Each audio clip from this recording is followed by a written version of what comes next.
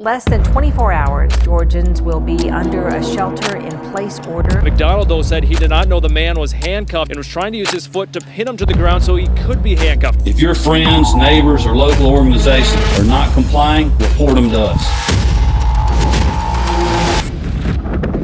Howdy, everybody, and welcome to the Free Georgia podcast. My name is Jake Green, and today I'm joined by Edgar Mills. Edgar, who are you?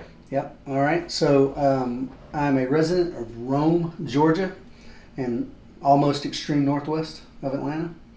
I own Osprey Shooting Solutions, firearms training and education, and we do everything from brand new shooter safety to competition prep, or I still train cops and military guys sometimes too. So the whole spectrum of action and tactical firearms training.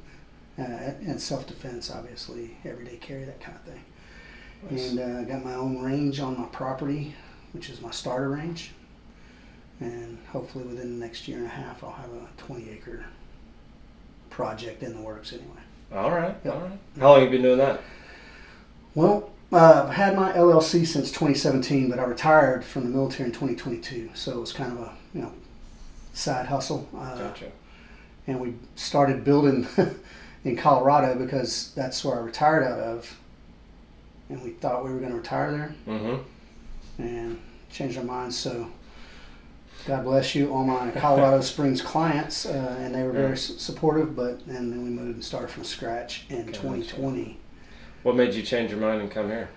Well, man, so Fort Carson is in Colorado Springs, and that's where I retired at, and I'm from Georgia, and my mom and dad and grandma, mother-in-law, they're all here. But literally definitely within the year of moving back, my mom, my dad, and grandma all died. Jeez. So yeah, it was a rough 2020 into 2021 was horrible. Wow. So now my mother-in-law lives here, and I have cousins, and so we were trying to be more family. I spent 25 years in the Army. My kids, who were all grown, by the way, weren't ever very close with our extended family. Now, I remember growing up with these people, but they don't. Right. So we kind of wanted to be more family-oriented with our extended family, as well as our close family. But, yeah, me and my wife also are not snow people. Okay. Yep. We like warm weather and green trees and humidity, and Colorado doesn't have much of that. You're the only one at this table who likes that, so. I like the lush green is what I like. I like the lush green. I could do without the humidity. Yeah. I think I mentioned that on at least 2 episodes of this podcast already, so now we're at 75%. And the bugs. I mean, you get the bugs with all that, so that's a the big mosquitoes in our backyard. Yeah. From Colorado Springs to here, it's a bit of a culture shock so 2 of my kids came. Okay. And not all at the same time. They wanted to all stay in Colorado, which was good. My daughter was in college. My older son had a girlfriend and a new baby on the way. And my middle child, which is my younger son, he's already getting a job in the Colorado National Guard and all that stuff. So Gotcha. And he's still there. Nice. But my daughter decided that college was not happening for her, or at least that one. Okay. And the conditions were, you're either going to live in my house or you're going to live on the campus. Yeah. So yeah. She came on home. All right. I quit college a few times before I finally graduated. Well, I've never graduated, but I've quit college a lot of times. That's fair. I got a lot of college credits. Yep. No, I had a lot before I finally took it seriously. My dad was very thankful when I finally graduated. How long, or like what made you want to start Osprey? Oh man, well, I'm marginally educated. Okay. Yep. And my job in the Army for the first 8 years and change was infantry, and then I became a Green Beret. And amassed a whole bunch of skills. But it took me a while to figure out that those skills were transferable. At any rate, I love shooting, and with a 25-year retirement and a VA rating, my house is paid for. So I figured if I'm going to work, I'm going to do what I want to do. And what I like doing is shooting guns in my front yard, which is what I do. So, Hell yeah. I'm very passionate about, well, one, the Second Amendment, right? Like, if this is a political podcast. Yes, the Second Amendment I'm very passionate about. I'm very hesitant or even anti-mandatory anything, but responsible humans who own firearms need proper training. And when I say proper training, I don't mean the dude that works at AutoZone who got an NRA firearms instructor card. I mean, legitimate training. So, yep, if you're carrying a gun and you haven't had formal training, you're doing it wrong.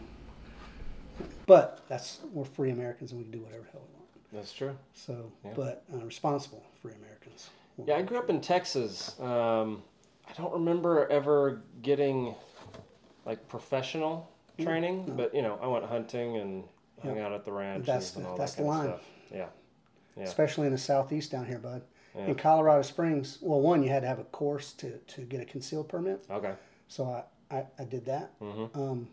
But even other things, rifle stuff and action shooting and competition, I always had full classes, always. Here in the South, what's the line? No, man, I grew up hunting. I'm good. Yeah. And then you go out and you shoot, let's just say a 25-yard bullseye. The guy misses the entire cardboard. And you got to wonder, like, are you good or not? So you're saying I could benefit from some classes at your place? Absolutely. If you're a firearms owner, you will benefit. You will learn something at my place. My wife's done some major firearms training in Las Vegas. I forget what place she went to, but they go there pretty regularly, and Sweet. She fires all sorts of guns. That's I good. think one of her favorites was the Uzi. She loved that thing. Yeah, the novelty guns are fun, man. Like, yeah. She's a stunt woman, so she applies it to her. That's awesome. Her craft, learning all that and jumping off big things and Awesome. running with guns and all that kind of So stuff. she's currently in the movie business here? She is, yeah. It's booming here in Georgia. Yeah. She moved here like 2015, 2014 from Los Angeles to start her career because it was way better here. Awesome. Yeah, smaller pool to choose from. No, that's funny. A buddy of mine, I'm going to drop his name if you don't mind, Jeff Bosley, is a former Green Beret actor. He lived out in L.A. and, 6 or 8 months ago moved here because of the work. And it's so much better here. Yeah. I think he's way loving cheaper life. to live. Yeah, he's loving life. Way cheaper to live. Way cheaper. Yeah, and you're not just riddled with trash and people shooting up on the side of the road. And we both moved here from LA, so it's much better here. And the movie, it's crazy. So in Rome, believe it or not, there's a boom. Now there's no studios up there. Okay. But there's so much filming going on up there. I don't know. I guess it's just cheap to rent. Historic houses and space and stuff like that. Yeah, big time. They're always. I think there's a Stranger Things. Like the main house from Stranger Things is in Rome. Yeah. Wow. I didn't know that. And there's a few, and they were last week. They were filming. I'm losing it now, but it's like a 1800s back in time sort of thing. Anyway. Gotcha. Yeah, on Broad Street and right in the middle of town. Nice. That's fun. Nikki actually worked on Stranger Things a few times. That's a great show. It is Gun Month here at the Libertarian Party, and rather than getting a actual arm, I decided to stack it on some shotgun shells. Just to get it to my level, and I thought it was on theme. So, let's talk some guns and Second Amendment and stuff. Yeah. What are your thoughts on the federal stuff that's been happening recently with the Supreme Court and all that? Well, there's been no major federal movement on gun stuff. They've been talking a lot about they've been talking a lot. Stuff. And then a few states have done some wazoo 10-round capacity restrictions and stuff like that. Yeah. The funny thing is there's plenty of data to show that when that happened during the Clinton years that it had zero effect. And that's not an opinion. I mean, there's numbers, there's data. Yep. That the magazine ban had zero effect on violent crime. So it's arbitrary. It's just like we were talking a little earlier, teams against the other team don't like this. This is what we're doing. Yep. Yeah. There's no real rhyme or reason behind it. It just feels good. So as long as Georgia, I don't know how long you've been in Georgia, but you know that. About 5 years. Yeah, okay. So you've been tracking the constitutional carry and all that stuff. Yeah. So, and that's good. But like we just said, if you're a firearm carrier, you should get some training. Otherwise, you're just a menace to society. Fair enough. Nothing would be worse than shooting yourself or someone that you did not intend to shoot out in public somewhere. I can't think of anything because worse than that. Yeah. Regardless of law, that you're going to be standing in front of the judge trying to explain. And first thing they're probably going to ask is what? Well, what makes you qualified to carry this gun? I mean, yep, you have a constitutional right to carry it, but what did you do to become proficient? And you're just going to be standing there, shoulder shrugging. Yeah. I imagine most people would. So, yeah, I like that Georgia has, Georgia's got pretty freedom-oriented laws, right? They're not that restrictive. And I was trying to do a little research because my daughter is 19, soon to be 20. And I was trying to determine if now that it's constitutional carry, you have to be 21 to purchase a firearm. But you only have to be 18 to possess a firearm. So I worry about her. She's a waitress at Mellow Mushroom. Sometimes she gets off at 11:30 or midnight or whatever. So yeah, I want her to be armed, and she's trying to find an apartment right now as well. So yeah, she's going to have a gun in her apartment. I mean, that's just. But I'm trying to ascertain the legality of her having a firearm on her person, right, or at minimum in her car. Right. The law is not very clear on it. Yeah. I mean, I'd say the law is not very clear on a whole mess of things. Well, yeah. But yeah, I mean that's also just very confusing. I don't know. That can get a little gray and a little confusing. That you can buy at 21, but you can carry at 18. Well, that's just it. You can possess. Now, what does that mean? Yeah. Now we're talking about semantics. Yeah. I'm possessing this gun right now on my person. Yeah. Is that okay or no? Yeah. So who knows? Some people would read possess as purchase, like own, like it's yours. You know. Right. Well, it would. Like I'm sure as a dad, I can buy my daughter a gun. Okay. And I'm sure that they can. If she lived in an apartment, she could have that gun in her apartment. It's fairly clear on that the law, but it says possess when it comes to. It doesn't address can an 18-year-old carry it around? You know? Right. So I don't know. All right. I don't want her to be a felon or anything, but I also don't want her. She always carries a knife and pepper spray and like everything else. I imagine she can handle herself pretty well. Yeah, well, she's a little thing, but she's a vicious. She's vicious. Yeah, sounds like my wife. So you've lived in Georgia. You grew up in Georgia. Yep, right? Grew up. Yeah. How has the gun scene evolved since you were? Well, I haven't always been in the gun scene. Obviously, all my uncles and everyone hunted, but nobody ever carried a pistol. My granddad taught me to shoot a pistol when I don't even know how, like 7 or something. But wow. He never carried it. So I don't know about carrying firearms. And then I told you I was a bike messenger before I was a soldier.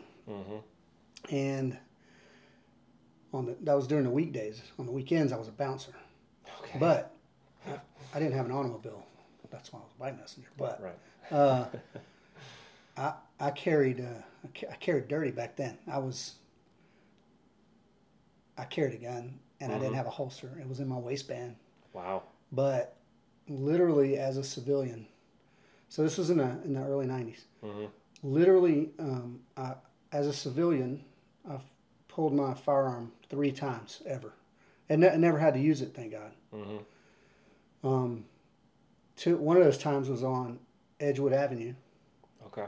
And at probably 3:30 in the morning. So you can... Okay. That makes more sense. I was coming home from work. Yeah. And I had to MARTA bus until the buses and trains stopped running, and then I was walking the rest of the way.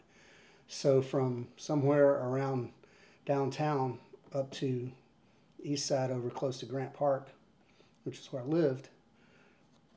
So Edgewood was the way to go. 2 dudes were standing on either side of the sidewalk drinking. I mean, I could see that they were drinking because some of the bars are still open.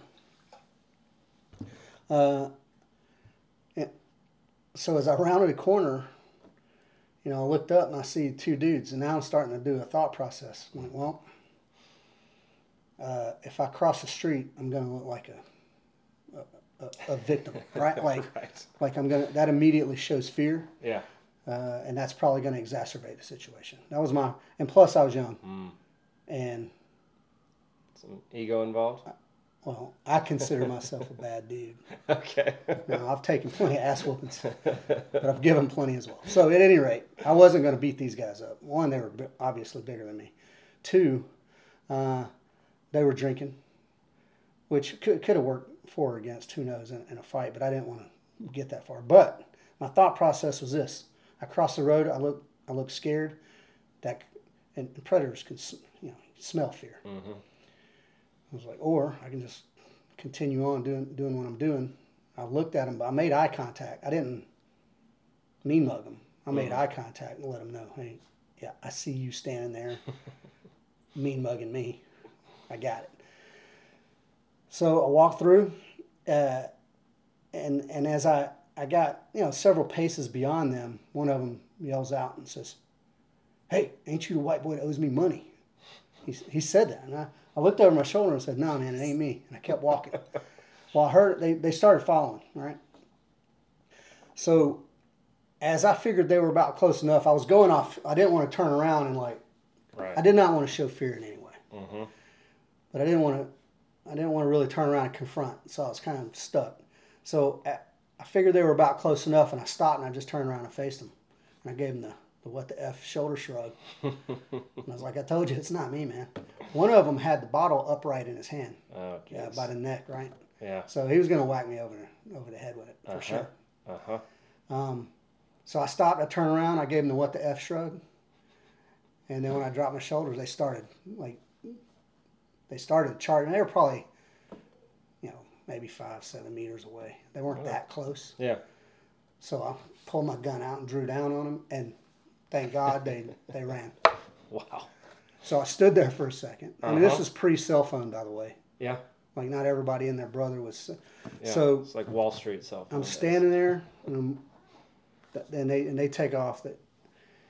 And then, so then I had to do an SDR on the way home just to make sure I wasn't followed. But so I put my gun away. I looked left and right. I'm like, man, I hope nobody calls the cops. And then I left. And then I took the long way home. Man, that was one of the times. So I was completely illegal. Yeah. In carrying a gun with no permit, and I think I had probably a 15-round magazine, which at that time was not legal. Really? Interesting. Now, flash forward to today. If that were today and the same exact thing happened, I would immediately call 911. Like, if they ran away, I would still call 911. Like, hey, I would describe them. Right. Here's what happened. I drew down, and they ran. And then I would have called USCCA, who's I'm a member of, which by virtue of being a member, you have insurance. So then I would have called them and said, hey, if this pops off, I called the cops. And that's it. That's interesting. And I would have been good to go. Yeah. And these days, you have to assume you're going to be on video. You just have to. Have to, yeah. So you can't be rolling dirty these days. But now, constitutional carry. Yeah. Whatever. That's interesting. The fact that that gun definitely saved you from some It absolutely physical did. harm. Oh, I would have at least caught a bottle over the head. Yeah. If not, got boot stomped and robbed. I mean, I got to assume but they wouldn't have got anything. But the fact that it was illegal for you to have it made it impossible for you to call the cops. No, that's right. To I literally report it. stood there and I was like, man, I hope nobody calls the cops. And then I went home. Man, what a weird little backfire for a law. Yeah. You know, the gun may have saved your life, but if you'd have been caught with it, you'd have gone to jail. Yeah. That's so stupid. Yeah. That's so stupid. I'm much happier how it is now. And I'm trying to think, man, maybe at that time, I might have been 20. Okay. So even with a constitutional carry, I'm not sure I would have been allowed to be carrying it, but Gotcha. I also had a pending felony at that time. Jeez. So I was definitely illegal. Now that's long since been resolved. However, there. All right. So you have a pass. Let me just say this: as a bouncer, there was a lot of violence, right? But I Yes. had more violence in my bike messenger daily routine than I did as a bouncer. That's so crazy. People hate guys on bikes on the road. It turns out, I've had mailmen try to run me off the road. I've had dudes pull guns on me while riding on the road. Jeez. And the felony stemmed from a young 17-year-old dude and a passenger Okay. who threw an unopened Coke can and hit me in the head. What the heck? Knocked me off my bike. I stood up, turned into the Incredible Hulk, chased him down to the next red light, Yep. and got in a physical altercation. Turns out there was a cop right there witnessing the entire... They didn't witness the can. Yep. They witnessed me yanking this kid out of the car and whatnot. So. It's like ref throwing a flag during a fight in a football game. Yeah, man. Yeah. So, I want to see the second hit. So that was a pending felony, which lasted well into my military career. Cost me Interesting. about $4,000 to get fixed. Yep. Yep. So, Man. but yeah, Nowadays it would have been all caught on camera. it would have been all on camera. Yeah. Yeah. You could You'd just been been like, fine. look, you can see him throwing the can right there. Yep. Every business on that road. It was Yep. Peachtree Street. It was like, Oh, wow. it was, Okay. no, it was like Peachtree and Yeah. probably close to maybe 10th, somewhere in that area. Yeah. Yeah. At that point, had you had any official firearms training? Zero official firearms training. Gotcha. I did like everybody else. I had a gun. I went out in the backyard, shot stuff. You were taught to shoot when you were 7. Yeah, legit. Yeah. And it wasn't legit training. It was my granddad, Right. who his claim to fame, he's long since dead, but was a bootlegger, in the back. Okay. Nice. Yeah. So who knows Hero. how he learned. Yeah. Right? That's awesome. So give me a little breakdown on what y'all do at Osprey, and Okay. like day to day. Well, the bread and butter are courses, and I have, I don't know, 8 or 10 different courses, but ranging from everyday carry, which is all obviously focused on concealed, close range interactions, reacting to stress. I have another course that's bounced off of the everyday carry course, and it's called Armed Self-Defense. It's basically the everyday carry course, so we do force-on-force scenarios also. Now that's an eye-opener for a lot of people. Force on, because I don't just have a bad guy. I have 3 bad guys. You know what I mean? So problem solving. Yeah. That's what it is. It's a bunch of problem solving under stress. Then I have stuff like I have a dynamic pistol, dynamic rifle, and dynamic 2-gun, which are all tactically and or competition oriented, depending on my class. Okay. If I have half and half, some guys that want to be tactical guys. There's not a big need for a lot of civilians to be tactically sound guys when it comes to maneuvering on an enemy, right? But but anyway, I juxtapose competition and tactical. What do you mean by dynamic? Moving, Just moving. Gotcha. moving and shooting. Yeah, that's it. I was going to call it combat pistol and combat rifle, but it's Dynamic it's not sounds that. a little It's better. dynamic. It's moving. Yeah. If you're a competition shooter, it's not combat. You ever? And that denotes a different. Yeah. I don't know. I don't like it. Yeah, no, it's a different connotation for Yeah, sure. yeah. It would definitely turn some people off, and like. Well, that for sure. People wouldn't want to sign up for. It's like some people wouldn't want to sign up for a class. That's right. Yeah. For sure. Do you ever train like stunt people in the movies? Well, like no, that? I had a.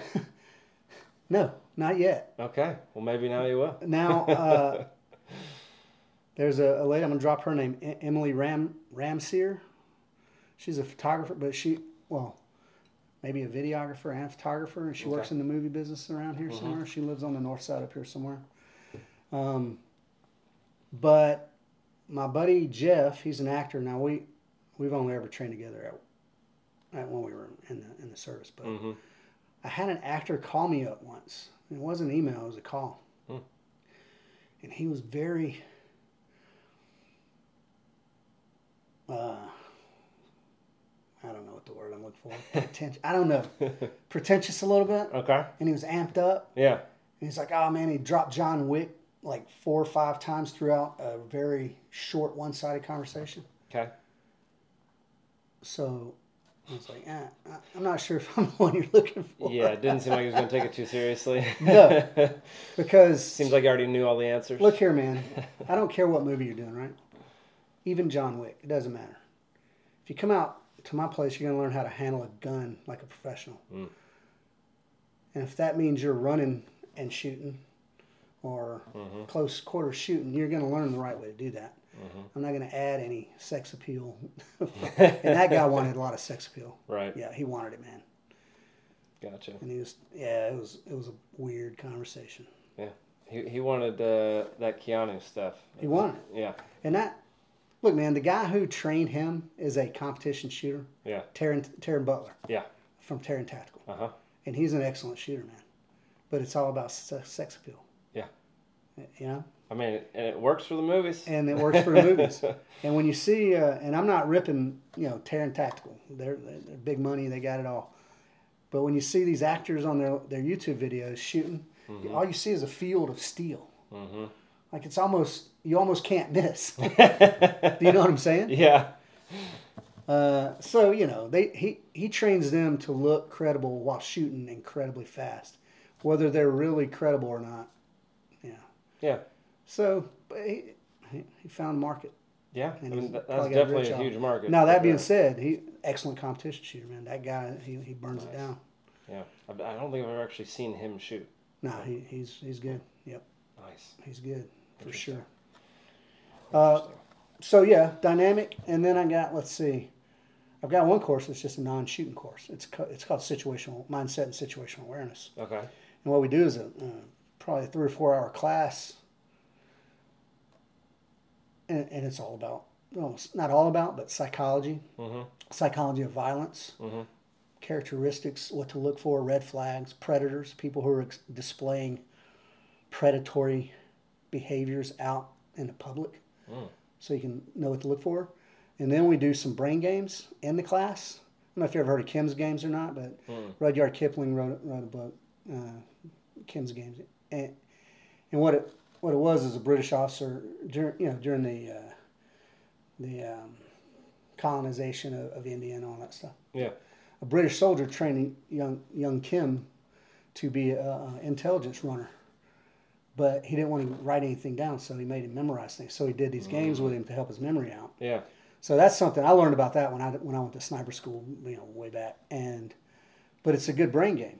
These little memory games that you play as a kid. They're really functional when it comes to remembering what color shirt that dude had on. Interesting. Because anytime there's an incident or there's violence or police are called and this and that, other than surviving, right, the next thing you want to do is be a good witness too. So you can get the guy off the street if you didn't take care of business already. But so we do brain games in the classroom, and then we go out to a town, and I have obviously I go walk it first, but I have a pre-designated route, and I send my students 2 by 2 to go around, and I have people out and about doing things that should be noticed. Now, they're not doing anything illegal, and they're definitely not assaulting anyone, because I have very loose, like if I see a cop in town, be like, hey, I got some guys doing this, whatever. But I don't do any major coordinations. Gotcha. Because I don't have my role players doing anything illegal. Right. But they're doing shit that should be noticed Uh-huh. by somebody who's aware. You don't have to be paranoid, but you should notice if somebody's followed you for 3 blocks and you've taken a couple turns and they're still there. Mm-hmm. Or you should notice little like inset store window things where there's recess in there. Mm-hmm. And if you walk by it and you don't give that a glance, you're messing up. Things like that. Yeah. And then this one you hear in the movies all the time, but when you go to a restaurant or something, take a look around. Yeah. You know what I mean? Uh-huh. Especially if it's a bar, not like a nice restaurant or something. Mm-hmm. Especially if it's a bar, but at least know where the exits are. Mm-hmm. Not just the door you came in, because if somebody comes in that door blazing, you're not going to go out that way. And you don't want to be searching for the next spot, Yeah. So just go in, make a note of what's going on around you, and sit where you don't have to sit with your back to the wall or whatever. Right. But sit where you have some situational awareness. What would you say to people who would call this like paranoid? No, it's not paranoid, man. People like me, and there's thousands of them out there. Who knows how many former Green Beret, Ranger, Delta, Navy SEAL dudes are out there, retired, whatever. It's just the way it is. Yeah. You just pay attention to things. You look for potential threats. It's not paranoia. Now there's a level, I'm sure, and I've heard a psychologist speak on this.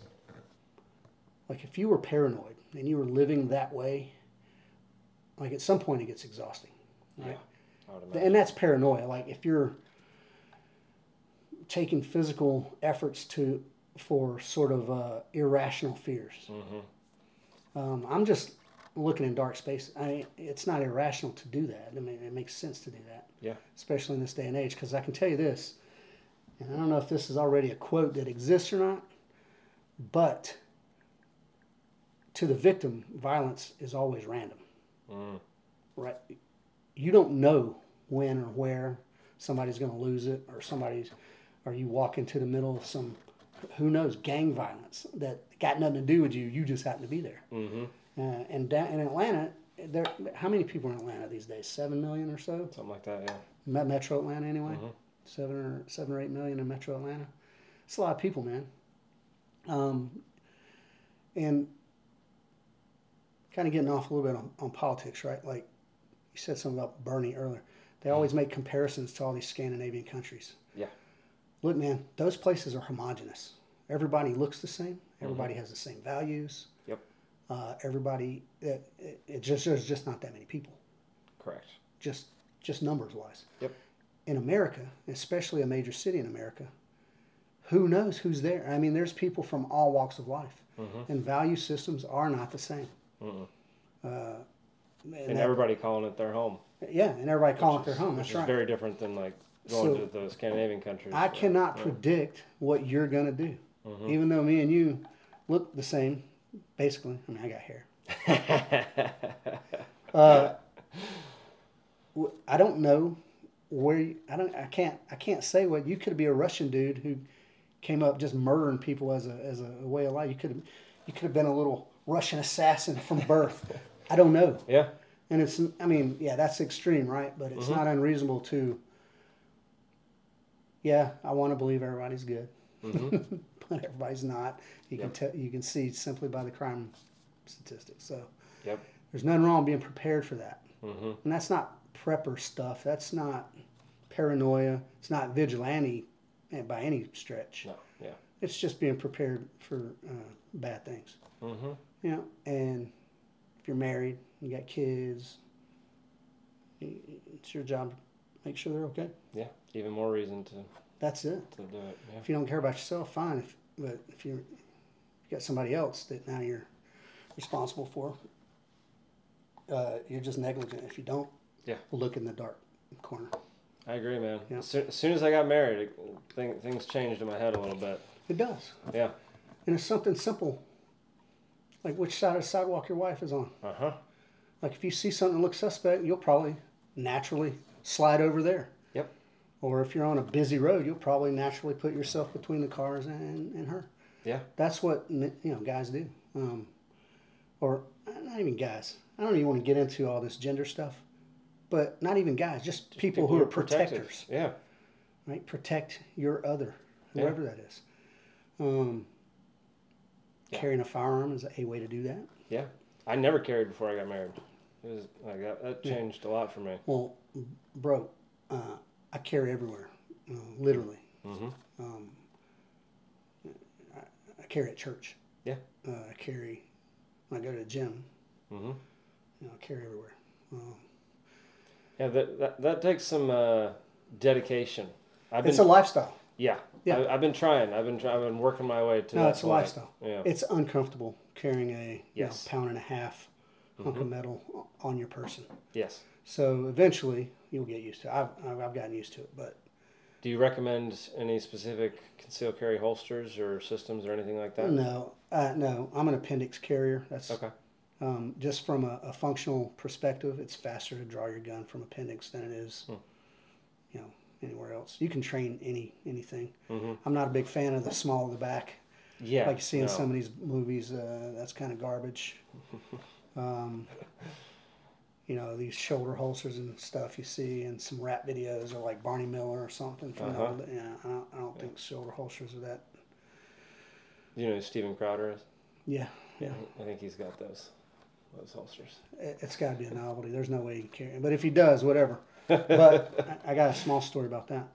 I'm standing in a chow hall in Kabul.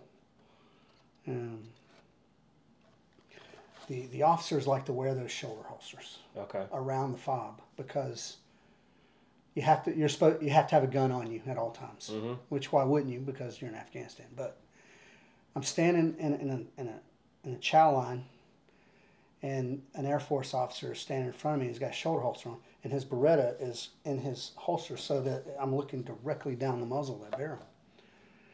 And I'm like, man. And then I'm like, you know what? Let's just play this out. Let's say the Taliban come over the wall right this second, and this dude decides he wants to draw that Beretta and yank it out of his holster. Uh-huh. And he's got his finger on the trigger.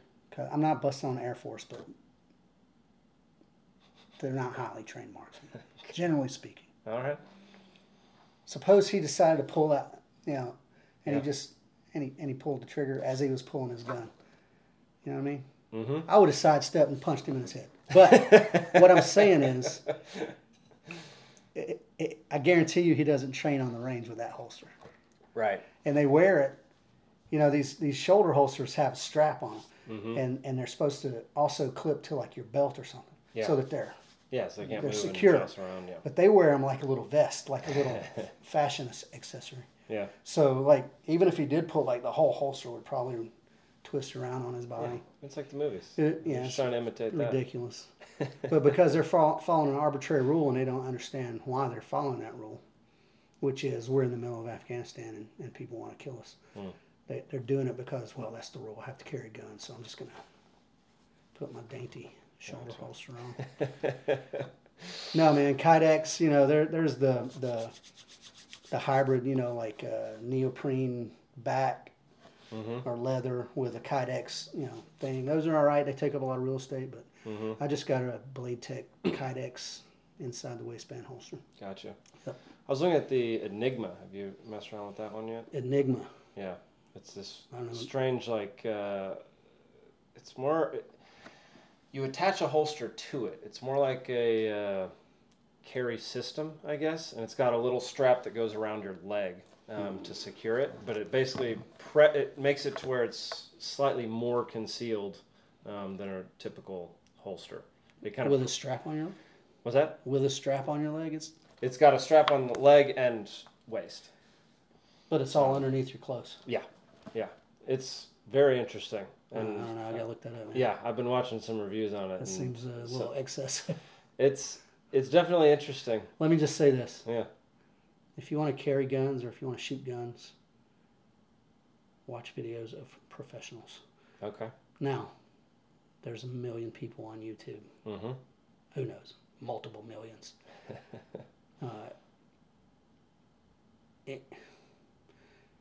You can't go wrong with anyone from the special operations background. Okay. Anybody in particular? Well, two of my favorite guys that I follow and watch, and one of them I've trained under, is Mike Pannone, and the other is Matt Pranka, I think his name is. X-Ray Alpha is his thing. And Mike Pannone is CTT Solutions. They're both former Tier 1 dudes. They're both competitive shooters. They both have done any tactical thing you can think. They've done that. Mm-hmm. And they're like high performance level guys. Okay. But they're both no nonsense guys. Mm-hmm.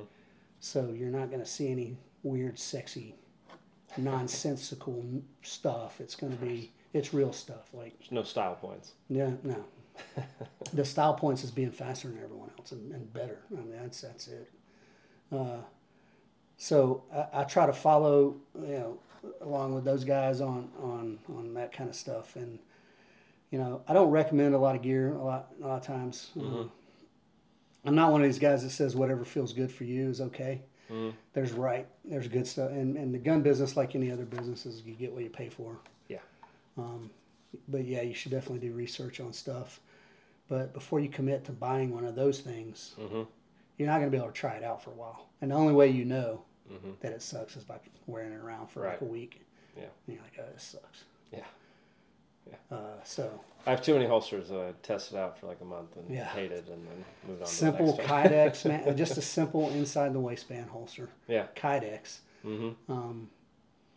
And then the other thing about that is, what am I looking for in Kydex? Well, there's a million holster brands out there too. Mm-hmm. Does it have a good clip on the back that holds on to your belt? That's what it's about. Like when you grab the gun, the holster don't come out with it. Yes. Now, part of that is the type.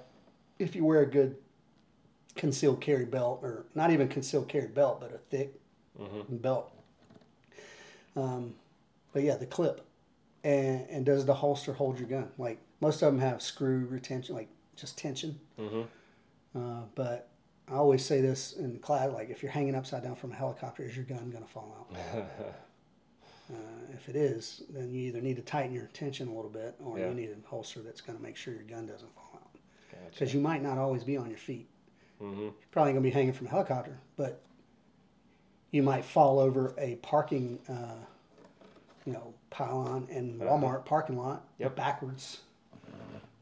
I've seen those videos on TikTok. Yeah. So good equipment, but it doesn't. The more elaborate it is, probably the less likely it is to be good. Gotcha. Yep. Oh, they called it a chassis system. That's what chassis. There you go. Yeah, the Enigma. System. Yeah. They've created something new and improved. So in the gun business, there ain't a whole lot of new and improved out there anymore. Like, I ain't saying it's maxed out, but there's a gun that come along recently that I think is one of the genuinely most innovative things I've seen in the gun business in ever. The Alien, you've seen the Alien pistol? The Laugo Alien? I haven't seen it. Yeah, well, it's got the barrel is, so if you're looking at the slide as a top and bottom, the barrel is on the bottom of the slide, sort of. Okay. And then the entire upper slide does not move, only a piece of it does. So anyway, the whole point is to mitigate recoil. Mm-hmm. To minimize as much as possible recoil. Mm-hmm. Now, it's a $5,000 gun, so I haven't shot one. Goodness gracious. And I don't have sponsors falling all over the place. But to me, it seems innovative. Another guy I follow, Larry Vickers, who's also a sort of legendary guy in the gun business. Mm-hmm. He did pretty exhaustive testing and research for that on that guy. Larry Vickers. But like holsters and stuff like that, it's hard to get past just simple, a simple. Gotcha. What you said you don't really recommend specific equipment, but do you have pistols that you recommend for concealed carry? Compact size, like I carry a Glock 19 normally. Mm-hmm. For some people, they think that's a little too big. Subcompact, yeah, there's some subcompact guns that that fit your hand okay if you're a big-handed dude. Mm-hmm. But these micro guns and these little bitty pocket guns, I don't really recommend too much. Gotcha.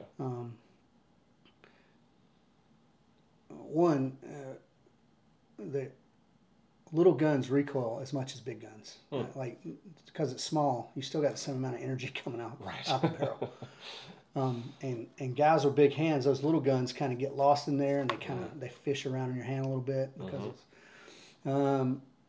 With some ladies with really small hands, I might recommend something. But even a subcompact, like one of the big popular guns out there these days is a SIG 365, P365. SIG has very ergonomic grips.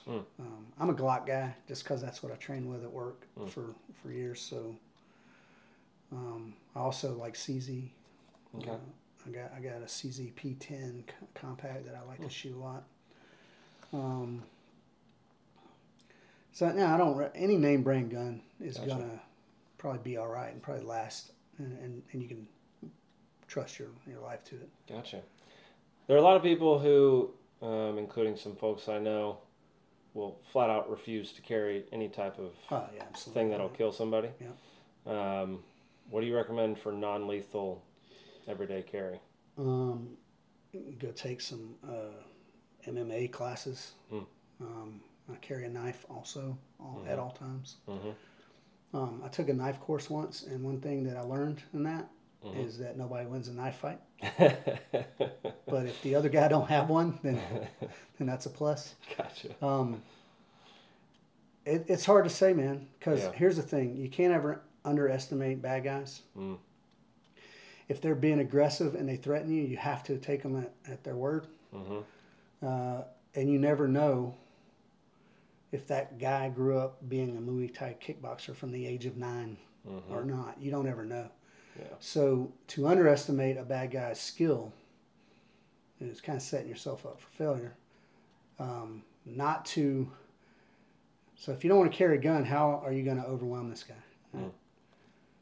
Yeah, if you pull a knife, but now you got to get close. And the name of the game in civilian defensive market here is like break contact, right? Like don't let a guy that close to you. Right. Because he might have a screwdriver. Right.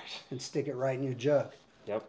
So my daughter carries a knife and pepper spray. Okay. Pepper spray has varying degrees of effectiveness. I've seen dudes take it to the face and just fight through and keep going. Gotcha. And I've seen people go down like little babies, and so. Yeah, I mean, pepper spray is probably buy you enough time to break contact. Yeah. Yep. I did see one interesting pistol. It's basically a paintball gun, high velocity paintball gun that shoots pepper spray bullets. Yeah, man. If you're gonna carry that, carry a goddamn real gun, right? I mean, I agree. I just thought it was interesting. Yeah. Yeah. Nah, I like civilian defensive use, man. Like non-lethals are just, I don't even know, man. Like what, a stun gun? Yeah. Also, like there's little, but in Colorado, for instance, from goddamn, mid-September through April something, it's cold. People wear layers. They got big fat jackets on. Yeah, true. So unless you tag that dude right in his face, those little barbs ain't going to make it through some of these puffy jackets. Literally never thought of that. Things like that. No, probably because I live down here. Like if you got a T-shirt on, you'll probably get it, right? Yeah. But if you got like a T-shirt and a flannel on, you kind of rolling dice. If you got a T-shirt, a flannel, and a jacket on, you got a low chance of making contact with that dude. And add snorting bath salts to that. And add that to it, yeah. Never mind all that stuff. Though I'm not really a fan of the tasers because of that. Like, it's kind of selectively useful. Yeah, I mean, I've if you're in Miami and everybody's wearing a bikini, then you're good. You're going to get them. But even then, how accurate are they? I've never shot one. I've never even. Well, it depends on what you got, but most Yeah. people are going to have these little. They look, kind of like little garage door opener sort of things. So, they're okay for 8 or 10 feet, maybe. But after that, Gotcha. And you're already too close. You're already too close. So. Yeah. And the downside of pepper spray, and I think pepper spray is what I got for my daughter, and a knife. But you got a chance of getting it too, right? So you got to be careful of that. So the common theme here is distance. Yeah. So awareness comes first.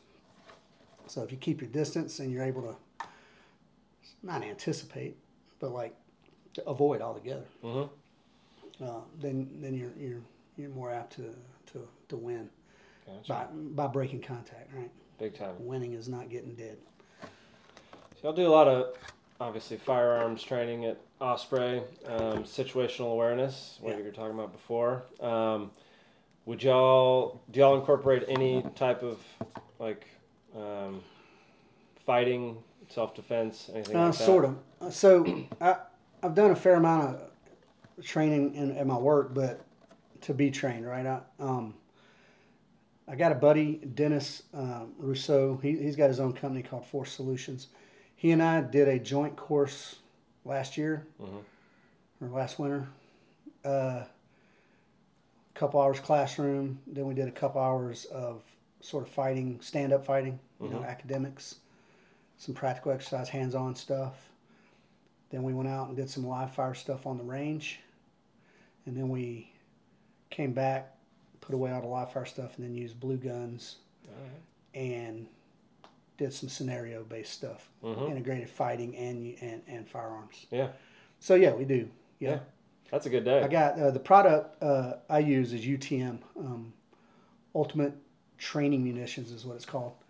And there's dedicated guns, but what I got is 8 Glock 19s, and then I just take the slide off and put the UTM slide on. Gotcha. And it takes, they're 9mm rounds, but the projectile is like 6mm round. Okay. It hurts like a bitch. I mean, like it's a good training tool. Yeah. And in my estimation, for any tactical or self-defense stuff, like force on force, to me is the highest level of training you can get to before, without actually being in the business. Because you're reacting to other humans. Now, during the classes, I give guys sort of triggers and guide them. Like sometimes it'll be sort of a passive interaction, and they won't do anything unless you freak out and do something. Right. And then sometimes they're very aggressive. It depends on, I'll run the students through a couple different types of scenarios. So if your only tool is a hammer, everything's a nail. So I don't want to get that involved. Like you got a gun, so you got to shoot this guy. Right. I want them to solve the problem, break contact. If they can go hands-on without killing the guy, great. I've been in fist fights before, a couple, where I was armed, but the other guy was not. He was just an asshole. So we did the business, and that was it. I never drew my gun. Interesting. So every answer is not blasting the guy. Yes. And I try to reiterate that, and especially during a practical pistol course, which is what you might call a beginner's course. I don't like to use advanced or beginners or anything, because fundamentals apply across the whole spectrum. Right. But in the practical pistol course, which is, we do nomenclature, and we do like the 4 universal rules of firearms safety. We do. This is how your gun cycles. I got a nice video animation I got off YouTube of how the Glock works and what the actual safeties are inside. Because the Glock doesn't have a manual safety, right? People always get nervous about new shooters. They get nervous about that. Yeah. Law. Now, I'm not a lawyer, but people underestimate the legal ramifications of what's going to happen after. You're going to probably get your gun taken away, at least that. Now, maybe not in Texas. It depends on where you're at. But cops don't know what's going on. Right. Even if you called, unless you described yourself to a T, and even if you did, by the time the information goes from you to the call center, from the call center to the dispatcher, from the dispatcher to the patrol, the patrol's going to show up with a third of the information that you gave out. Right. So you may or may not get arrested on the spot. You'll probably get your firearm taken as evidence. The cops on the scene may look and you know, they may determine that, like, yep, it looks like self-defense. But ultimately, like, the district attorney has a say in that. If the guy's alive, then what? He's going to have the opposite, whatever your story is, right? Whatever happened, he's going to say the opposite. Right. I was just standing there minding my own business. This maniac came up out of nowhere and pulled a gun and whatever. So that's why it's important to have insurance. Yeah. Now, I got USCCA. There's US Law Shield. There's a few companies out there. One's called like Second Call or something. Get a lot of advertisements for USCCA. I see them all the time. That's my favorite. They have good.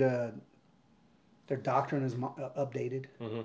I kind of poo-poo on NRA a lot because all their controversy with LaPierre and all the way they run the organization and the amounts of dollars that flow and don't seem to reflect in any of their training doctrine whatsoever. No. That said, I am an NRA instructor.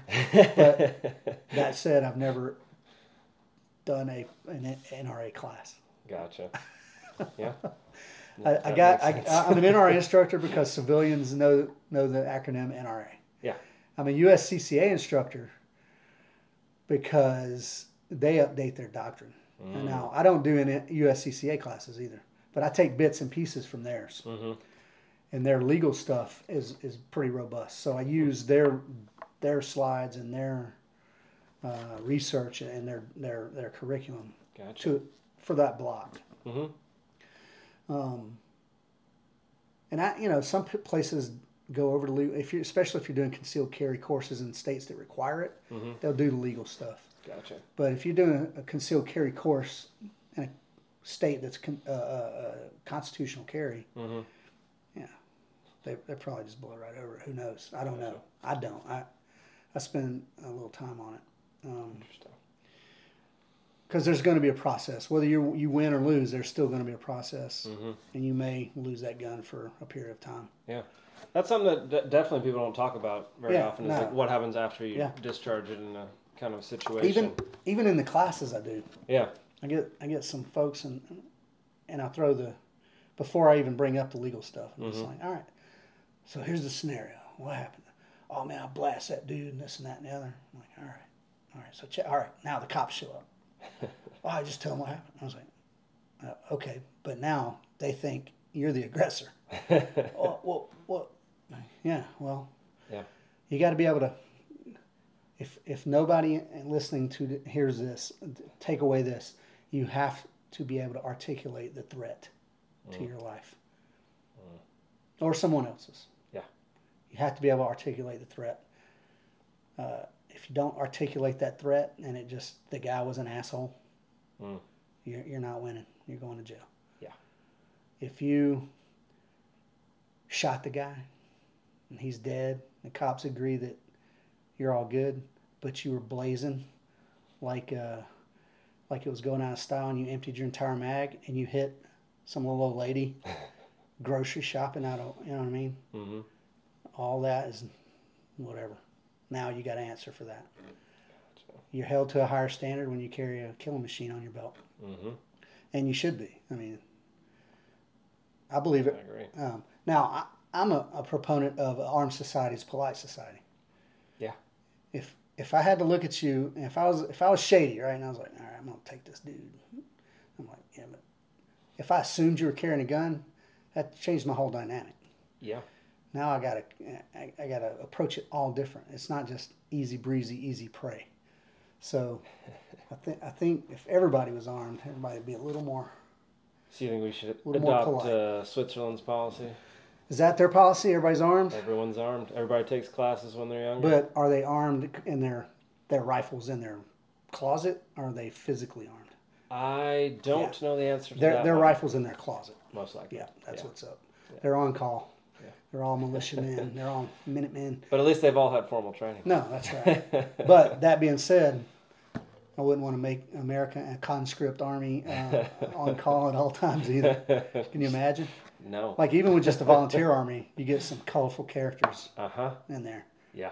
And not all of them need to be armed. Just at the Libertarian National Convention, there are some colorful characters. So never mind. Never mind the mental aspect of all this stuff.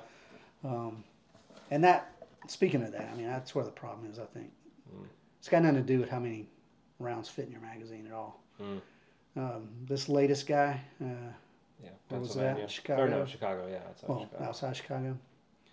There's obvious mental issues there. Oh, obvious. Well, if he couldn't get his gun, I mean, correct me if I'm wrong, Illinois is one of the most strict. Yep. I talked about this last week. Yeah. They have red flag laws. They have ban assault weapons. The point is, the mental stuff, it's not being addressed in a more pragmatic way. It's easy just to blame the guns and that's it. Yep. It's hard to pin down mental issues. I mean, I get it. Yeah. I'm no psychologist. I consider myself a junior psychologist. But how do you solve? I mean, it's so. And here's the thing: it's such an individual little problem. Every person is different. Yep. So there's not a blanket statement. There's not a blanket law. There's not a blanket policy, especially for 360 million. Never, even in a state though. Georgia, I think, somewhere close to 10, 11 million now. The whole state. One policy don't fit, man. Even from Atlanta out to Rome, the rural sections of the state, which are vast, are completely different than Centennial Park, a little bit downtown. It's just you can't have blanket, and that's what the federal government does, and that's what the state is. It's just a big one size doesn't fit all. Yeah. I mean, the thing is, it's not a policy problem. It's I talked about this last week. It's a cultural problem, and it's how children have been raised over the past 20-something. That is true. That is true. Policy is not going to fix any of that. No. And you can't dictate where people derive their values. I'm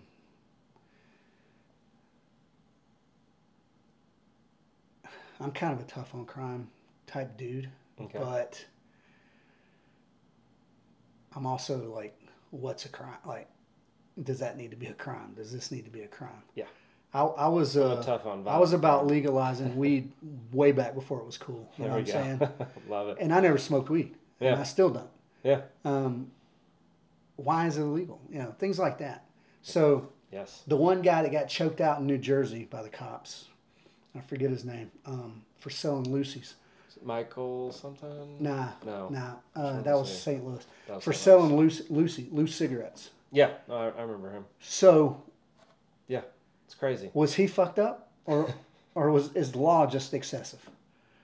I would argue the law is a little excessive. And if you look at the number of cops that were in on that, and you're like, hey man, what the heck? Yep. Like, did that even need?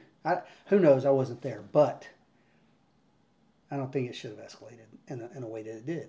Now, I'm not a cop hater. I'm just saying they're going to enforce. It's the cops' job to enforce the law. The people that hate on the cops need to take 2 steps back and hate on the politician that proposed the law to begin with.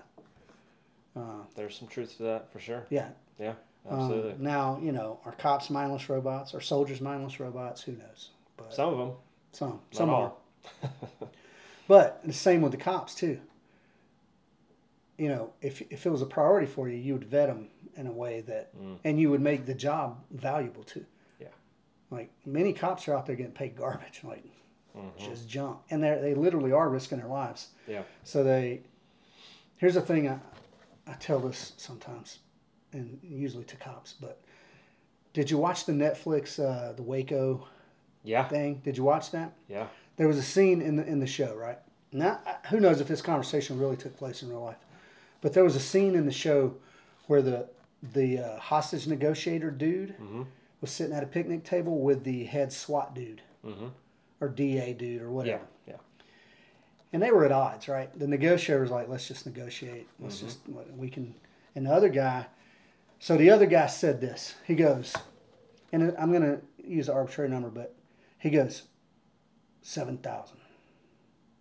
And the guy's like, what do you mean? He's like, 7,000 to 1. For every one of us, there's 7,000 of them. And he was talking about citizens. I was like, that line in that movie was the defining moment right there for me. That guy, at least the character in the show, looked at citizens as the enemy. Yep. And he portrayed that good. Now, whether or not that's really how it was, I don't know. But the way he portrayed it, that's the way I see some cops out there that are like that. Yeah. And one of the famous lines is, hey, if it's I'm going home to my wife and kids, or I'm going to go home. Well, I get that. And every situation can't be de-escalated. True. But I've seen plenty of cops out there that just throw fuel on the fucking fire, man. I've seen them, and I know guys like that. I tell you, I still train cops. I want them to be trained. If a cop shows up to my, and I half jokingly tell cops this too, because I usually train SWAT guys. If you come out to my house, you better be right, buddy, because the first 4 dudes they're getting it. Whatever happens after that, I don't know, but the first 4 dudes are going to get it. And they're like, yeah. I'm like, yeah. You better take it seriously. No, I love these guys. They're out there doing a thankless job. You just can't assume that the city government or the county government or the state government, you just can't assume that they're operating in a, what's the word I'm looking for? Not benevolent, and without malicious intent. Like, right. Yeah. You can't assume that now. Yeah. Agreed. You want to, but you can't, because you've seen so many city councilors go down for, trying to embezzle money out of or whatever, or having, pedophilia, whatever. So the same problems I see with the government as a big entity. So I'm a Christian. I believe in Jesus and all that stuff, and I go to church and all that, but I have the same fundamental problem with organized religion. Right? Yeah. Same fundamental problem. Yep. And the problem here is with religion and with the state. I'm just going to from now on just say the state, right? I don't mean state government necessarily. Federal government, the state. Is normal humans got a tendency to judge the representative as opposed to the institution. Now, for me, the doctrine of Jesus is good stuff. I'm all over it. I love it. Agreed. But then I look at the Jewish laws from the Old Testament. And I'm like, did God say that? I don't know. I'm not blaspheming the Bible here or anything like that. I'm just saying. Yeah. Man-made laws are flawed, man. And then you look at the state and the same. Or let's go back to religion. Back in the 80s, there was Jim and Tammy Baker. Where is that name? You remember those? Sound familiar. They were televangelists. Yes. And they were awful. I think they just made a movie about Tammy. Maybe so. But people like to cast the entire weight of the Christian faith on these assholes. Someone like Joel Osteen. Oh yeah, Joel. Yeah. Yep. People want to say, "Oh, see, there you go. That's why I'm not a Christian." Yep. But with politicians, look at Hunter Biden out there right now. You kidding me, dude? And getting full cover from Daddy-O. But people, for some reason, they're not like, there's the state right there. Yep. They're going, no. Yep. They're just. It's bizarre how people. The state is the new religion, bud. It is. Yeah. There's zealots. There's zealots on both sides. Yes. Who are. there ought to be a law. That's my favorite quote to boot stomp when somebody says it. And when somebody I know and like says, oh man, there ought to be a law against this, I go, so what you're saying is you want a SWAT team to show up, snatch this dude out of his house in front of his kids and why? And they're like, oh, well, no, it's not what. I'm like, yeah, there ought not be a law. You shouldn't say that phrase in front of a libertarian. Yeah, exactly. So you're gonna get your ears stopped off. The state is the new religion. It's not new. It's been around. It's but it's more predominant now. It's I would more say, 'cause predominant. More people are involved. Yeah. Social media in general. Yep. Yep. The interwebs, buddy. They got Yep. the information travels fast and furious. Mm-hmm. And how many people out there do not vet their info? 99.9%. Yeah, like everybody. Nobody vets. Even I don't vet it sometimes. Sometimes I don't. I try to as much as I can. I gather a little group of trusted sources. Yeah. And I try not to be in a bubble. I got some like on Facebook or Instagram or something. I follow a couple of like borderline communist. Yeah, I do too. Pages. Yeah. Just to see what the hell's going on. Yep. You know, like, just I like to know people's see mindsets. how bizarre. Uh-huh. And then and I follow some very liberal. And I wouldn't say. Oh, that quote. Here's the quote I wanted to drop on here. Yeah, please. Yeah. Drop a quote. So this is Nassim Nicholas Taleb, and he's written a lot of books, and he's kind of a philosopher and all that, and he's a college professor, and things like that. And even in scientific research, he kind of believes in the idea of decentralization.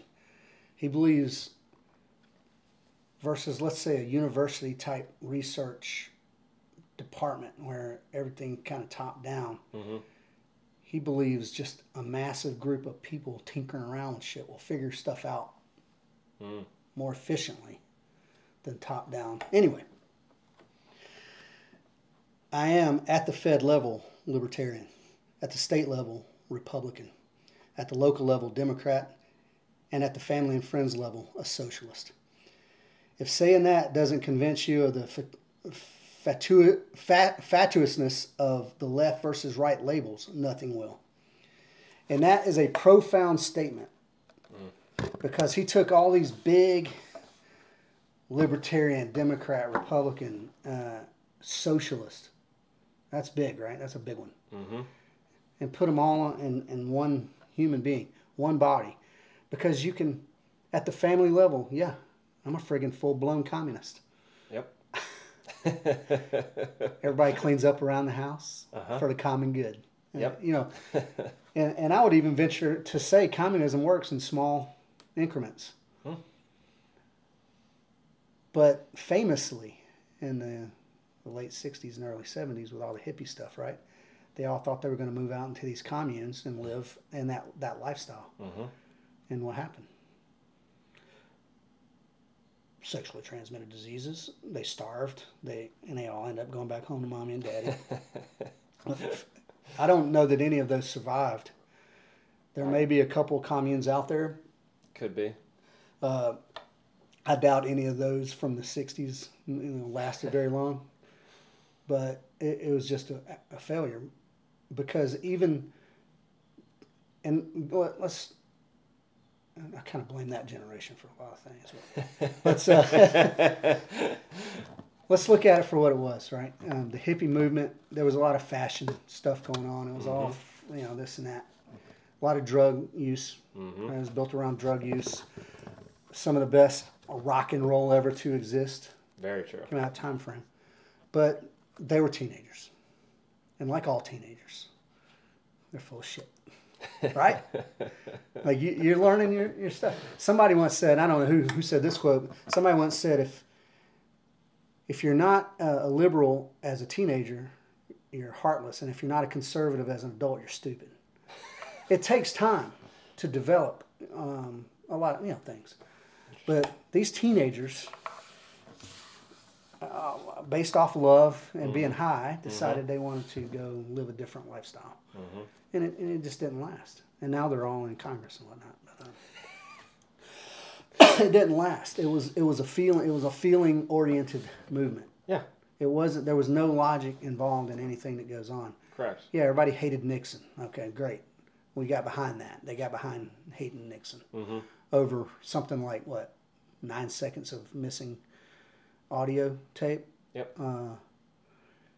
Yep. And the Vietnam War made everything shitty because, Yeah. everybody got against that. Mm-hmm. So anyway, the state is not the answer, and that's what became. Yeah. And it was. It's always been.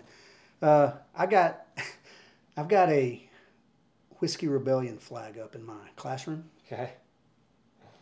And every time I have a class, I'll say, all right, you guys get extra points here. So nobody knows what it is. I don't know what it is. You don't know what the Whiskey Rebellion is? I don't know what the Whiskey Rebellion is. Oh, man. The newly declared United States of America, fresh out of a Revolutionary War with Great Britain, they defeated a vastly superior army. Yep. The very first act of taxation from the U.S. government, our Lord and Savior George Washington, there was some boys, and I want to say this was in Pennsylvania. They were making their own whiskey and beer, and Washington they needed to fund the army that wasn't meant to be a standing army, by the way. Nope. The Navy was always meant to exist and be there. The Army, however, was not. But they needed to fund. So they were like, look, we gotta lay some taxes. So about 250 or so of these moonshiners, they're like, nah. What did we just fight a war for? We fought a war because we were being taxed. Yeah. Taxation without representation. There's a tiny tax on who's tea. representing this? No, you're not taxing our shit. And they went in by force. And so the rebellion was put down immediately. Yeah. But the Whiskey Rebellion, that was the first act of taxation from our newly formed government. So the rebellion didn't work at all. Setting a bad precedent. Wow. And Man, that was a quick turnaround. Oh yeah, I want to. Man, what year was it? It's one of my favorites because it was like, look, George White, our founding fathers were heroes, man. Whether or not they had slaves and all, I get it, I understand. People were taking all the critical context and thinking out of that.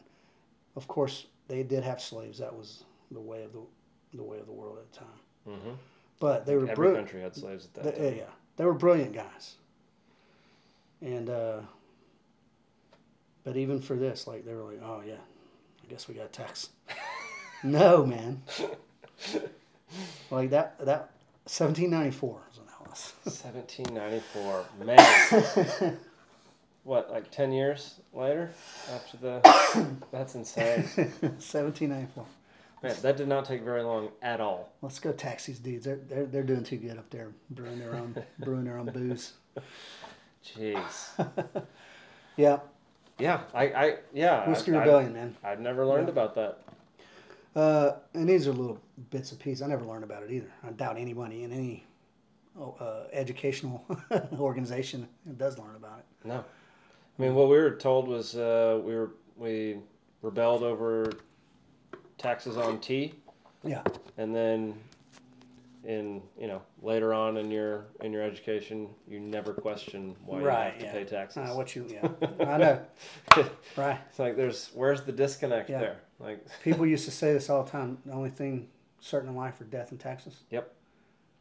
Yeah. Well, death is certain. Yeah. Taxes, like, I'm a Ron Paul fan. Oh, me too. A buddy of mine, maybe 15 years ago, turned me on to Ron Paul. Mm-hmm. And I just started, doing my own reading. And I was like, oh, he's a beast. Abolish the IRS. Yes. I'm all about abolishing, like, most of the federal government, though. Yeah. Especially the ones that control the money. Especially the ones that control the money. All these frigging law enforcement / executive branch agencies. Now, some people are going to come out of the woodwork and hate on me. I'm not a fan of the CIA. Since its birth in 1952, almost everything that's gone wrong in a sort of a conflict war capacity can in some way or another be traced back to some bizarro CIA plan. Yep.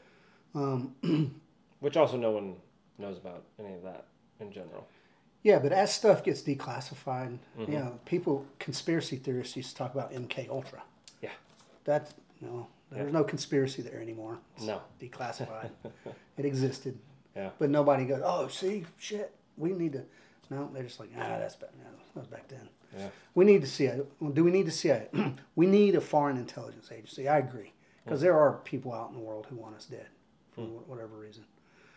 And this is where people are going to come out of the woodwork on me. And I welcome healthy debate. I think intelligence, it should fall under the Department of Defense, in my opinion. Now, that doesn't mean the budget's going to be severely, they'll just move the money from. Right. But I think streamlining all these agencies, like, DEA, FBI, and CIA, those are the big ones people know about. Yeah. Customs and border, you got all these different things. I don't see why on the earth National Guard can't be border agents. I don't understand why that's a thing, why that isn't a thing. Great question. And put it on each state, each border state, or whatever. Now, there's probably a whole lot more nuance to that, but it's money, man. The amount of money that flows through the agencies. And then you look at your average guy, and he's not getting paid that much money. So you're like, where's all this money going? Oh, it's systems and high-tech this and high-tech that. And contracts, that's where all the money's going. Yep. It's not even real money anymore. It's fake money. No, it's bizarre. No, it's out there. It's cosmic money. It's ridiculous. Out of thin air. Yep. Yeah. Cosmic money. It's crazy. So I think, not perfect world, but these things, they need to just start chopping the federal government down. I don't see why these liberal governors are so eager to take federal money, therefore be beholden to the federal government. Well, I do see, because they're ultimately about the big, that's the end goal for them, I guess. But if I was a governor of a state, F no would be the answer for every. Hey man, do you need federal money to? Nope. No, thanks. Beat it. This is why we need Shane Hazel. Yeah, man. Sounding seriously. Hell yeah. Why? The country was originally meant to be 13 autonomous states. Yep. Almost countries, if you will. The only thing, what is the federal government? What was their original mandate? Like, make commerce regular. Yep. Common defense, which at the time was meant to be Navy. Uphold your inalienable rights. I believe. And there was something, make regular naturalization. Okay. So immigration was an original, like, hey, when people come, we got to figure out a way to do this. They've had that in the Constitution since day one. They still can't figure it out. And that's one of their only real jobs. Yeah. But they just keep kicking it on down the road. It's because they keep on taking new jobs. And I'm not anti-immigration at all. Yeah. I am pro-wall, but in a sense that so many things within our federal government depends on the number of humans. And if you don't know how many humans there really are, the whole what do you call it? I took a stats class once in college. Okay. And the what's it called? Consensus Bureau or whatever. Oh, the Census Bureau. Census Bureau. Yeah. The Census Bureau. When they go out and do their thing, right? Yeah. If there's a bad area, for instance, and they're like, well, we're risking, literally getting hurt if we go in this area. It's okay for them to guesstimate. Our electoral votes are dependent upon how many people are in each district. Yeah. But it's okay to hire a seasonal hourly wage dude Yeah. who needed a $11 an hour gig. Doesn't give a crap about the job. Don't give a. He's just. What am I supposed to do? Okay. Yeah. Go to the house. How many people you got living here? Fuck off. Boom. No, they got a couple cars. Probably mom and dad. We'll say 5. It's really that weak. Yeah. No, it's absurd. And the number of things that depend on how many people. Yeah, I'm all about immigration. I'm all about free trade. Like I buy American, generally speaking. Mm-hmm. But that's because I'm a community-oriented guy. Mm. There's some stuff I buy, whatever. I still shop with Amazon. I'll admit it. When I need it's hard not to sometimes. It gets there 2 days later, I'm good. Uh-huh. But if you got a good service, you got a good service, man. Yep. I'm not a globalist either. But I'm not an isolationist. So there's more nuance, right? Yes. Than people give you credit for. And so if you're a left or a right guy, you don't get any nuance. No. You're not allowed to be nuanced. You're one thing or the other. And people can't wrap their... Noam Chomsky. You know who that is? Mm-hmm. Yeah. He has said 1 or 2 brilliant things in his time. And then like a whole bunch of dumb shit. That's true. And he has a very negative opinion of libertarianism. Yes. As it is. Does libertarianism rely on individual selfishness? No. Like my best interest is always in my mind. Mm-hmm. There's only a couple of people I would put ahead of myself as far as physical safety goes. Mm-hmm. No, that's not true. But self-interest, we all act out of self-interest in some way or another. Yeah, everybody. But I said this in an interview. I did an interview on like a Atlanta local thing. The best way for people to be their best selves, being selfish and acting in your own self-interest helps you to be the best you. Mm-hmm. By being the best you are therefore being the best you can for the collective. Mm-hmm. I don't see how that doesn't make sense to these socialist types, because everybody's a victim. There's victims and then there's oppressors. That's the way socialists and communists look at it. Yeah. Whereas we look at it as authoritarians or libertarians. Mm-hmm. Yeah, free or enslaved. Yeah. Yeah. But they don't want to look at you're either free or enslaved. They want to look at it like, well, you're a victim of thee, so we gotta do things for you. No, don't do anything for me, man. Don't do me any favors. I'll take care of myself. You take care of yourself. Yeah. And then we'll go shoot on the people who are victimized the most get the most priority too. Yeah, no, that's right. Yeah.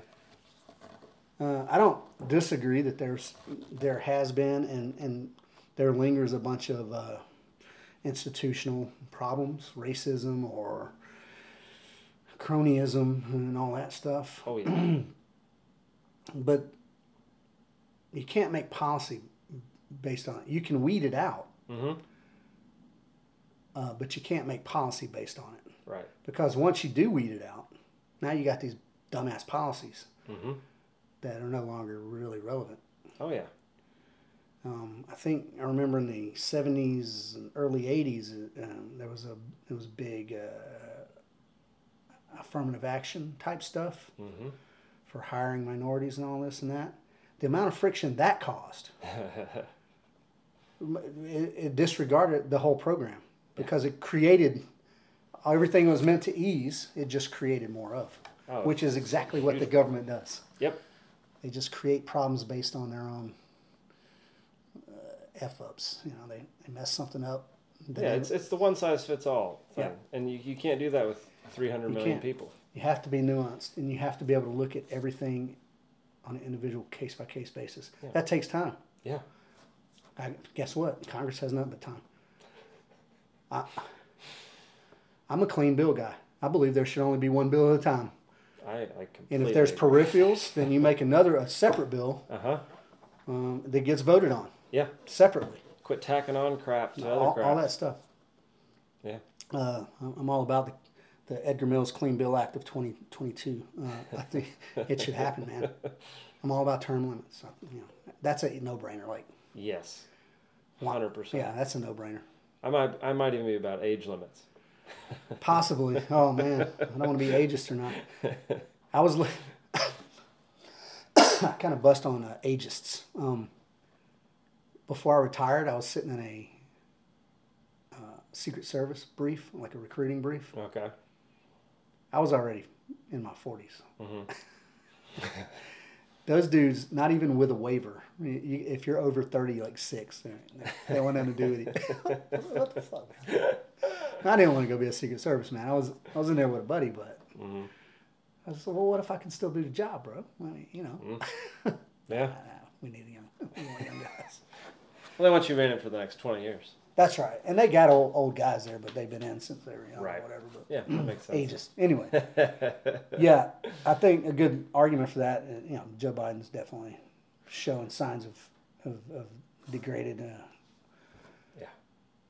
mental acuity, man. He yeah, it's a whatever problem. you want to say, he's being propped up clearly. And when he's reading the prompt and all that stuff, it just makes it worse and worse. And it's not even funny. It's funny, but like, it's sad. If I didn't dislike him so much, I would feel sorry for him. It is sad. Yeah. It is sad because there are people. My grandma used to work at old folks' home, and I see all these old people that just, when they're gone mentally, that is a sad state. And he's not in a sad state yet because he's living the luxurious life. But if you sat down one-on-one, it would probably be pretty sad. Yeah. I mean, he can't even read a teleprompter correctly. Yeah. Probably be pretty sad. That's a problem. Well, let's bring it back to, let's kind of wrap it up here. I was told that the Libertarian Party of Georgia is going to have an event at your place. Oh, man. Yes. Yeah. I've been told to promote it heavily. Okay. So I can't believe I let that completely slip by. Yes. Libertarian Party of Georgia is coming out to Osprey Shooting Solutions on, I'm going to tell you here in one sec. I believe it's July 23rd. Is it? Yeah, because I'm in Mexico. Right. 23rd. And what this is going to be, let's see. Just want to confirm. Yep. Yeah. 23 July. Sweet. From 4 p.m. To 8 p.m. and we're doing it later in the afternoon. So it's not hot as Hades outside. Yes. Because it's still there's plenty of sun still, but it's already kind of over the. Yeah. So we'll be in the shade a little bit, but we're going to do it a little later for that. It's $50, and we're going to do a little political banter, some intros. Sweet. In the classroom, just get a little feel for where people are at on guns and whatnot. Then we're going to go out, and I'm going to do some different blocks of instruction just for short periods of time. So I'm going to do, fundamentals first, obviously. Everybody will get to shoot, and then we'll do probably some tasks, maybe from the draw or maybe something that's a little bit more spicy if people are showing an aptitude. And, if we have a lot of people that are doing really well, then we might do a stage, like an action stage, where there's some, a little shooting and moving, or maybe a mag change or something. Cool. See what's happening. Yeah. And I always emphasize a lot of real life, everyday carry sort of. Like, if we're doing a stage, I'll be like, yep, this is it. But imagine real life now. You need to be moving to cover. You need to be thinking about, are you looking at the foreground and the background? It's real easy to get sucked into a target and then you shoot it up. But the range is kind of it's good and bad because you get into the habits that you build on the range. A lot of people do. Yeah. And they're nothing like real life. Yeah. And it's so hard to replicate real life. So, yeah. Yeah. But you got to learn how to shoot, though. I mean, the fundamentals of putting bullet on target is, it's universal. No matter what, you still got to put bullet on target. Yeah. But yeah, that's going to be a good time, man. And I don't know, it depends on where people are coming from, but maybe we'll go have a Guinness after. Heck yeah. But, You a Guinness guy? Yeah. That's all I drink. Yep. Yeah. I was going to offer you one before we sat down, but there, I forgot. There's a hashtag out there that I started. Murphy's is better than Guinness. What? You can never find Murphy's around here, man. I've had Murphy's. It's not better. Around here, though. It's better. I disagree heavily. But yeah, I generally drink Guinness because that's that's the Irish stout that everybody has. Oh, it's my all-time favorite. I mean, it tastes way better in Ireland, but it's great here too. Yeah. Yeah. I spent a little bit of time in Northern Ireland. Yeah? It was awesome. Yeah. Yeah. I got a buddy that lives up there in Bangor, Ireland. Bangor, outside of Belfast. Okay. Yep. Nice. Yep. Good buddy. I wrote a script about the Troubles and everything that happened during that time. So my buddy took me around to some of the famous spots, man. Okay. And he was a special branch dude. Mm-hmm. And he got into a thing with a famous terrorist, and he showed me where it all went down and everything. Which one? Man. Well, I'm not going to name names. Okay. It's very uneasy over there all the time. Like, even when it's not going on, it's still going on. Oh, yeah. But here's something there are neighborhoods up there in Northern Ireland, in Belfast, I mean. Mm-hmm. Like, if the curb is painted a certain color, it's like gang stuff. Yep. And you will get effed up. Yep. If you're around there and you're not of that. And like you go 2 blocks over, different color on the curb. And, oh, man. And the police precincts around there, they look like little fortresses, man. Yes, they do. Yeah, it's crazy. Dude. They're like fortresses. The town was nuts. Yeah. It got real. We took a ferry over from Scotland to Belfast, and man, it got real weird. Like at night, it was kind of eerie in certain spots, and the police stations were fortresses. It was really crazy. It's cool. And we were like told not to say certain words when we were there. Yeah, yeah. Man, it was. Now my buddy, and he was like, It's an interesting place. That was an interesting time. That whole conflict. And it's crazy. It's sad. Yeah. And I say the same thing about the American Civil War. You can conceptualize being an enemy. Now, I'm not a Muslim hater at all. Shout out to my combat terp, Jaweed. I love that dude like a brother. We've been in combat together, and he's a hero. But you can conceptualize being at battle with somebody completely different than you. Mm-hmm. When it's literally your neighbor, or in the American Civil War, or even in Northern Ireland, your cousin. Mm-hmm. It's a whole nother level of savagery. It's horrible. Why? How do you get to that point? That's a great question. And obviously, people say Catholics and Protestants, but I mean, it's more political than just Catholics and Protestants. Yeah. They coexist everywhere else on Earth. Right.